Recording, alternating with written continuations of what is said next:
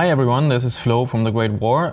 Happy New Year, I hope I can still say that. This is the 23rd of January now. Sorry for the delay, I think we had over a month pause with no episodes now. Kind of forgot to plan ahead in December when we recorded the last episode. But I promise there will be some more new episodes now, this being the first one of 2018, and I have a very special guest today who's going to introduce himself now. Hello, everyone. I'm Tanveer Kalo. I'm a senior at St. Lawrence University in New York.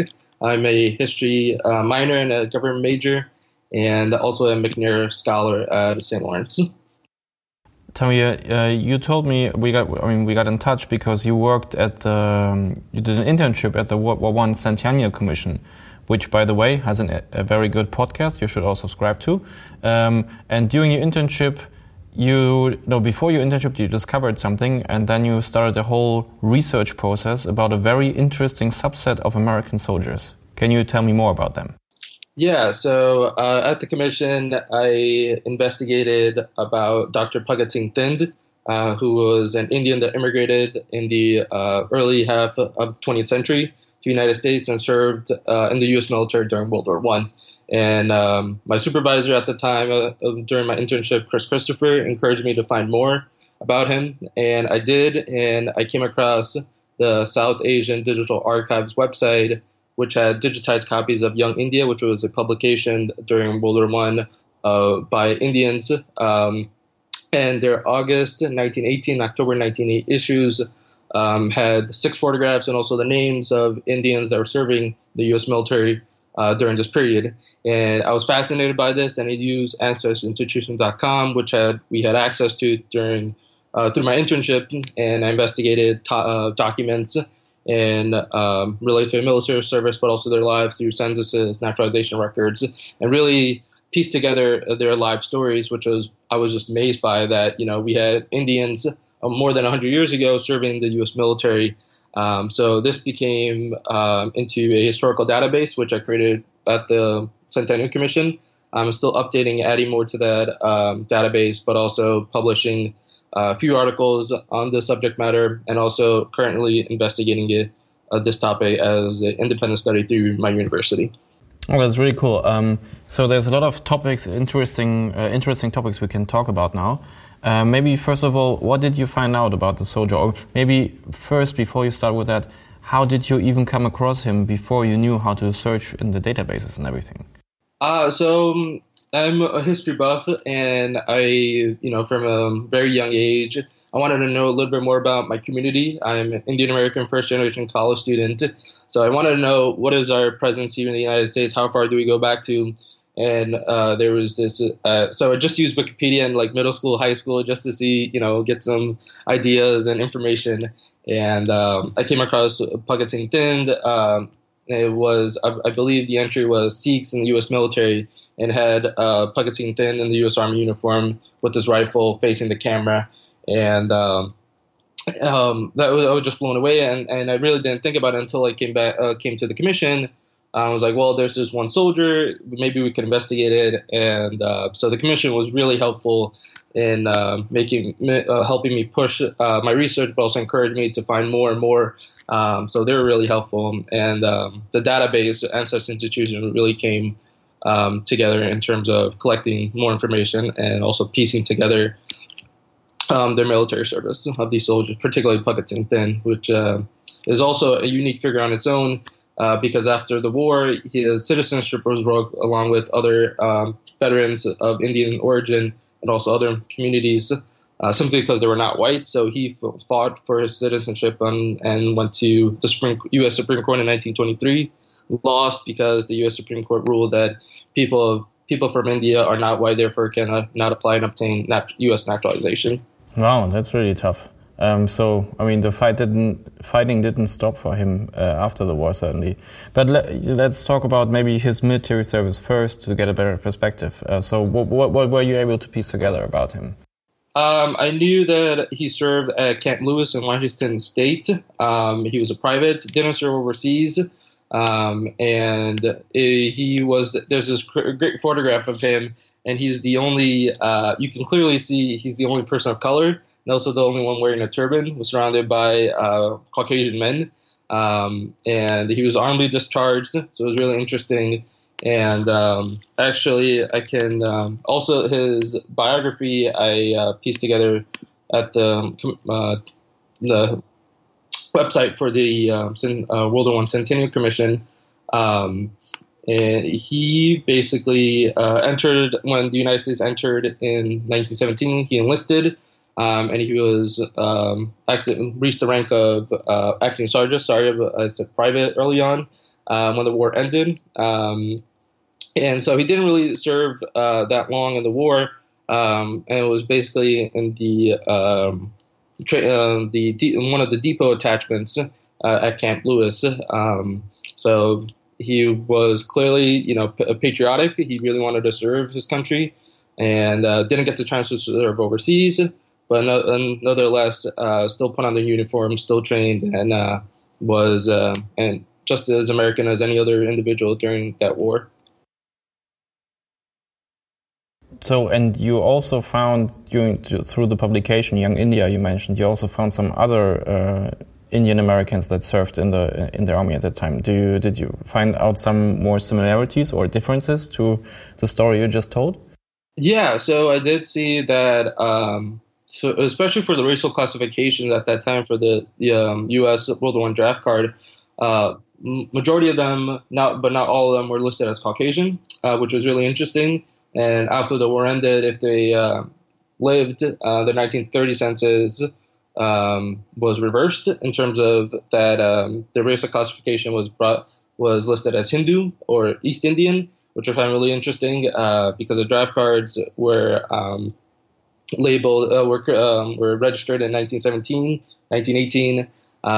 But like I said, with the U.S. government revoking the citizenship, they clearly changed the policy, saying, okay, yes, these people are clearly not white, so we need to change their classifications. So things like that, and a lot of them served on the West Coast and Camp Lewis and other bases, and also in the South, and also as well as Camp Upton in Long Island, New York, which was really interesting. So these three locations were very major for Indian immigration 100 years ago and developing economic and also social ties there. Do you know what they, you said there was this publication which is called Young India, which kind of rings a bell for me. I think we used that name when we did our special episode about India. So in relation to, independence movement and that kind of like self-determination movement in India, do you know if for what reasons they immigrated to the U.S.? Did this self-determination movement have anything to do with it? Yeah, so a lot of them came for economic reasons. Bhagat Singh Thind and some of the soldiers as well came for higher education. Bhagat Singh Thind wanted to become a scholar of religion, and he went to the University of California, Berkeley. So it was mostly, for the most part, economics and education. And a lot of them were really were still connected to back their families and their communities back in India, and they really wanted to continue the independence struggle, and they wanted to do so at home because of their connections and the opportunities they could have here, and really try to promote the independence movement and the independence struggle in the United States, possibly getting support from the American public or the American government. There was this Indian Revolutionary Party called the Ghadar Party, which is based out in California and the West Coast, that was really active in the independence struggle. And they also, Suruchi Mohan, which was a person that I worked with on this project, she focused on the Hindu-German conspiracy on the West Coast, which was really fascinating. I had no idea about that. The Ghadar Party and the other Indian revolutionaries getting support from the Imperial Germany to disrupt British war efforts, and also, the extension of that, possibly getting Indian independence. So it was really interesting. And then being caught by U.S. authorities with the help of British intelligence was just fascinating. So this piece, in Young India, was a call to the American public, but also the Indian American community to pay attention to the what's going on in India, and also promoting that independence struggle, and showing that we're also Americans by highlighting the service of these soldiers, the Indian American soldiers that were fighting the U.S. military at that time. So it was a lot of moving parts, a lot of multifaceted process and components for the at least for the Indian American experience during the First World War. Yeah, the Hindu-German conspiracy sounds a bit like the light version of the Zimmermann telegram and everything. I know that the Germans had, as early as 1914, they had always had these grand ideas that they, just with a little bit of nudging and some very limited military resources, we can get all the peoples across the globe to rise up against the British overlords. Starting with the jihad in the Ottoman Empire, and they also tried to do the same thing in Persia. And there was an expedition to Afghanistan, and so on and so on. Right, and also supporting the Irish Republican Army, Indian revolutions in the United States. So they had their hands on everything as much as they could. Yeah, you can see a pattern here. That's very interesting, definitely. So you found all these kind of moving parts and everything, and I think a lot of our listeners here, and we also get these requests a lot in the YouTube comments, is how do I even start researching something like that? You had a name, and like where do I start? Like if I have a relative or even just a photo or a name. Right. So you can use Ancestry Institution, but that's a subscription, so you have to pay for it. But even if you have close by like a National Archives or any kind of museum or historical society, they're more than willing to help you out based on where you are. So that's what I was lucky enough to be at the commission and get access to the AncestryInstitution.com. But I also got connected to the Library of Congress and National Archives to obtain more information and more access to these files. So I definitely think it would just be a matter of just looking at your local library even, going to see what kind of sources that are available for you to use to investigate. And you would be surprised on where those, that simple task of just going to a library or just contacting someone through email at the archives could lead you. And it's just phenomenal that, there's a wealth of information out there, and most of it is digitized. We're living in an age where, technology is continuing to expand and be resourceful to us in a number of ways. So you don't even have to leave your home to get access to some of these documents and other information. So it's just it's a incredible the time that we're living in for being able to gain access to information. Cool. So basically, it's kind of like a detective work. That's right. Absolutely. Yeah, investigation, and I like to think I'm a historian in training. Finding clues, piecing together information, things like that is just it's fascinating. It's thrilling. It's a totally unique experience than in a science discipline or mathematics and things like that, or humanity or any other humanity subject. It's a totally unique experience. In the beginning, you mentioned that you put all your findings and everything in a database of your own. So if people are looking specifically for just Indian American soldiers of the war, they can also access this database, which might be a good starting point.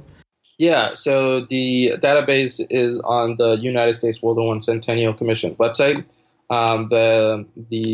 It's called Indians Who Served. So if you go to World War I numericalcentennial.org/Indians Who Served, you'll find the database, and it's under a section called Vande Mataram in the U.S. It, like I mentioned earlier, it also talks about the Indian-German Hindu conspiracy, and also it's below it is my work with the World War I Centennial Commission. So we're still adding and updating that database. And right now I have found close to 50 soldiers of all creeds, Hindu, Muslim, Sikhs, even Christians or Indians that converted to Christianity. And they're settled all across the United States, far as Massachusetts, South Carolina, Texas, Florida, Montana, Missouri, so all over the United States during World War I and then also post-World War I. Great. Of course, I will put the links to that in the description of the podcast, so you can find them right away. Is there anything you want to add that I didn't ask? I definitely think this is a very unknown history of the Indian American community in the United States, and also and then the question becomes, so what, right? And the so what, and the question to that is one. Indian immigration, it challenges the general assumption that Indian immigration started after 1965, and also shows that the Indian American community that has also contributed to the development of America as a nation, but also as in the military. So they're just as American as anybody else. So I'd also encourage, if there's any people in the United States that are Indian and that had probably have a history in the United States, that might know any relative they have that served during the World War I, I'm more than willing to hear about it. I can be reached at tkalo14 at stlawU.edu to talk more about this. Yeah, absolutely. I will also put a contact for you in the podcast description. This is a great project, I have to say, and it's really great to see that this kind of trend of very local, very specialized history still is another puzzle piece in understanding this global conflict. And I like, for me, for example, when you contacted me, I also had no idea about this topic, and I was very curious right away to learn more about it. Did you, by the way, ever meet or hear from any relatives of these soldiers? Or did you? Yeah. So I did hear from one particular person named Rahul Gujral. He's based out of Texas, and I found his great uncle on his mom's side, Colonel Pashupati Joseph Sarma. He's buried in the Arlington Cemetery, and he found my work, and he was just blown away by it. And then he provided more information about his great uncle, and then also a photograph. So he was just amazed that I found him, and then investigated more. He's like, I never saw his draft card or his death certificate and other documents. So he's like, thank you for doing this work, and continue doing it, because we really need to show to the world and also to the American community that we're part of the American story, and that we also had our struggles as like any other community in the United States, and we continue to fight. That's great, and I wish you all the best for the future and for the project. I hope some people that listen here will maybe even help you or be encouraged to dig up stories, to dig up information about their own community, about even just their relative. I'm currently also researching my family in World War II, World War I. Talk to the people in your family, as long as especially some of your grandparents or so are still around. You will be amazed what they will be able to tell you when you ask. Don't assume they told you everything without asking. That's like my personal advice. So thanks a lot, Tanveer. As I said, all the necessary information is in the description. Again, definitely check out the website for the World War I Centennial Commission, and also check out their podcast. They have been a great support for us personally at the Great War, and for everything related to the Centennial over in the US, they're basically the go-to source you should check out. So thanks a lot again. Thank you. Thank you for having me. And best of luck for 2018. Yeah, thank you so much.